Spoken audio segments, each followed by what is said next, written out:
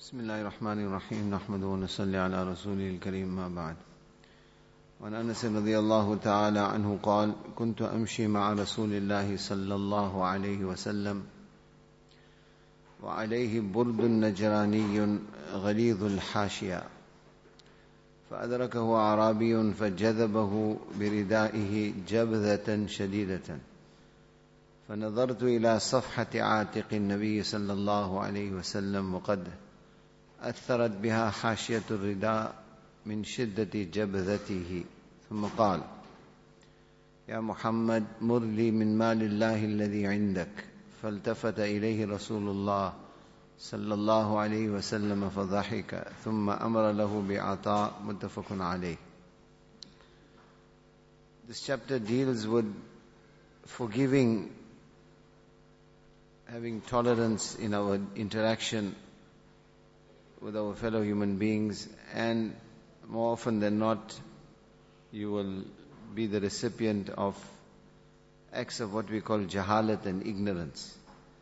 There Sharia teaches us to ignore the actions of those who are jahil, ignorant, turn away, do not hold these things to heart. This conduct being an integral part of the akhlaq and character of Rasulullah sallallahu alaihi wasallam is beautifully illustrated in this incident, the narrator of which is Anas bin Malik radiyallahu ta'ala anhu. He says, one day I was walking with Rasulullah sallallahu alaihi wasallam. Allah's Rasul sallallahu alaihi wasallam was wearing a Najrani cloak. In other words, the cloth or the material of the cloak was from Najran. Anas radiyallahu ta'ala anhu describes it. He said, Ghalidhul Hashiyah. It was a cloak with very, very thick edges. A Bedouin came to Rasulullah sallallahu alaihi wasallam. From what happens thereafter, we understand that the purpose and object why this Bedouin had approached Rasulullah sallallahu alaihi wasallam was that he wanted some financial help and assistance. Now normally if somebody is coming to you to ask you for assistance, begging from you, or has some need, then that warrants that that individual should be very appealing and soft in his approach. He should, in fact, normally a beggar will praise you even though you are not worthy of the praise. He will praise you, he will deal with you in a very kind and in a very appealing manner, and then he will put his case in front of you. This is what we would normally expect. But look at the description that Anas radiallahu ta'ala gives of the conduct of this beggar or this Arab who had some need. Jabadahu biridaihi. He caught hold of the cloak of Rasulullah sallallahu alaihi wasallam, jabdatan shadidatan, and violently pulled the cloak. Such was the manner in which he had pulled the cloak. Then Anas radiallahu ta'ala says that I looked at the side of the neck of Rasulullah sallallahu alaihi wasallam and I could see welt marks. In other words, he caused the skin of Rasulullah sallallahu alaihi wasallam to actually swell up. وَقَدْ أَثَّرَتْ بِهَا حَاجِيَةُ الرِّدَاءِ مِنْ شِدَّةِ جَبَذَتِهِ. Such was the violent manner in which this Arab pulled the cloak that he left marks on the body of Rasulullah sallallahu alaihi wasallam. And then he spoke, Ya Muhammad, you're not Ya Nabi Allah, Ya Rasul Allah, Ya Habib Allah, as respect would have warranted. But Ya Muhammad, addressed him directly by his name. Murli min malillahi alladhi indak. I am commanding you. The word mur means command. I am commanding you to give me some of the wealth of Allah which is by you. In the riwayat of Bayhaqi it comes, he not only said that, he went on to say, فَإِنَّكَ لَا تَحْمِلُ مِن مَالِكَ وَلَا مِن مَالِ أَبِيكَ. Because I want you to know beforehand that whatever money you give me is not in the first place, neither was it yours nor was it your father's. Give me the wealth of Allah that is with you, because whatever you give me is not yours nor was it your father's. So we see this is a classical example of the acts of jahalat, of ignorance. This Bedouin obviously a nomadic background, basic culture and etiquette he didn't have in his approach. So this situation, what does it warrant? It warrants anger, it warrants Allah's Rasul sallallahu alayhi wasallam to become upset, to become angry. Yet Anas bin Malik radiyallahu ta'ala anhu describes the reaction of Rasulullah sallallahu alayhi wasallam. فَالْتَفَتَ إِلَيْهِ رَسُولُ اللَّهِ. Allah's Rasul sallallahu alayhi wasallam turned towards this Bedouin. فَضَحِكَ. And he smiled at him. In other words, he took absolutely no offense whatsoever from the conduct of this person.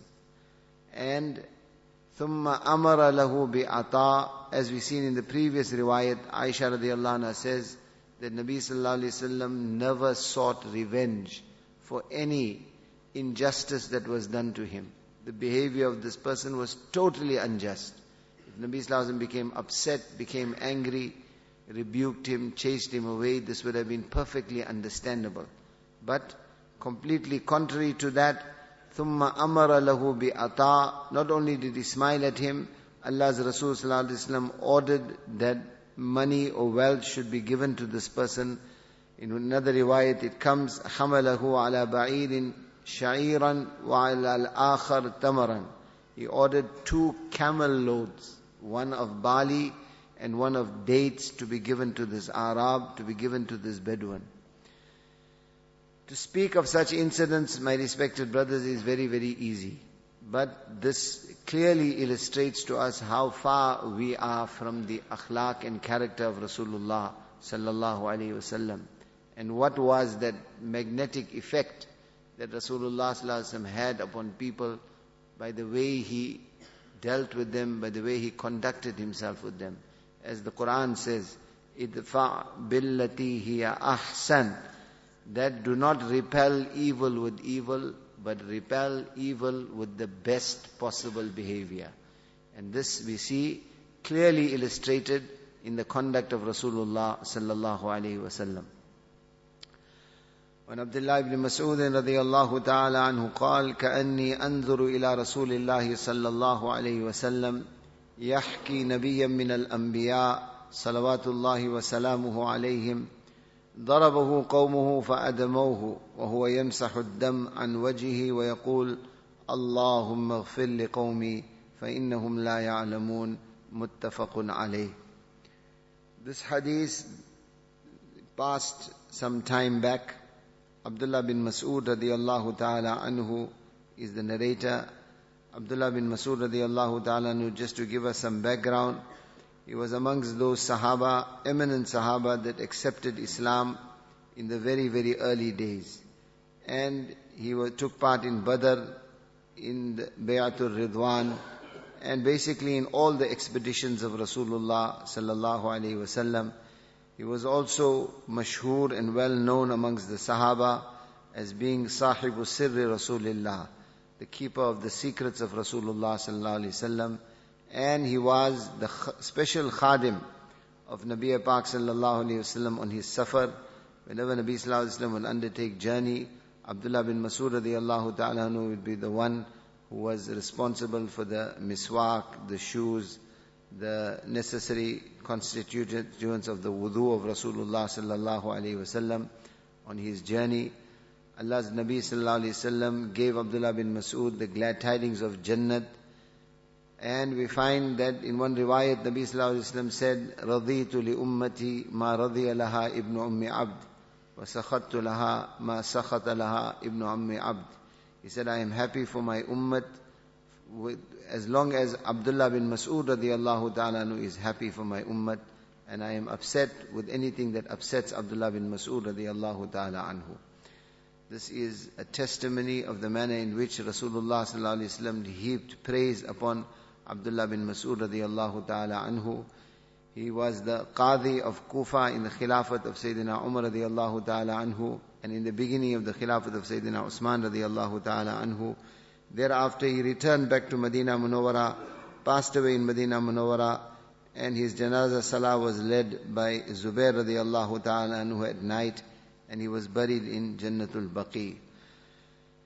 848 ahadith are narrated by Abdullah bin Mas'ud radiyallahu ta'ala anhu, of which we find 64 are in Bukhari and Muslim, and then another 21 in Bukhari only, and in Muslim Sharif another 35.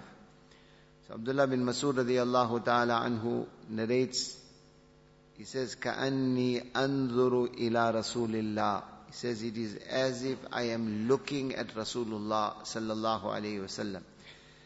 This type of expression we find, we mentioned this previously, that when Sahaba-i-Kiram mention a hadith, and they, in the prefix of this hadith, we find this type of expression, كَأَنِّي أَنظُرُ إِلَى رَسُولِ اللَّهِ. It is as if I am picturing, as if I am looking at Rasulullah sallallahu alayhi wasallam.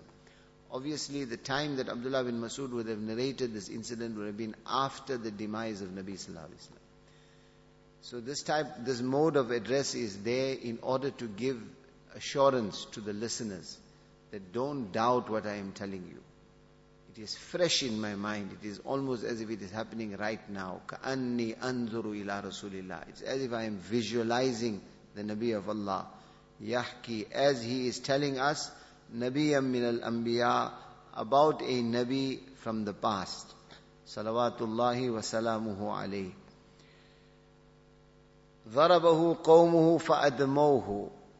The conduct of the people of this Nabi was such that they beat him mercilessly to such an extent, فَأَدْمَوْهُ, they caused his blood to be spilt. This Allah Ta'ala tells us in the Quran, وَلَقَدْ كُذِّبَتْ رُسُلٌ مِّن قَبْلِكَ فَصَبَرُوا عَلَى مَا كُذِّبُوا وَأُوذُوا حَتَّى أَتَاهُمْ نَصْرُنَا. Many places in the Quran, Allah Ta'ala speaks of the manner in which the Anbiya alayhi salatu wasalam of the past were persecuted and were tortured by their people. Allah Ta'ala in the verse of the Quran which I just recited, وَلَقَدْ كُذِّبَتْ رُسُلٌ مِّن قَبْلِكَ, that the Anbiya before you were belied by their people.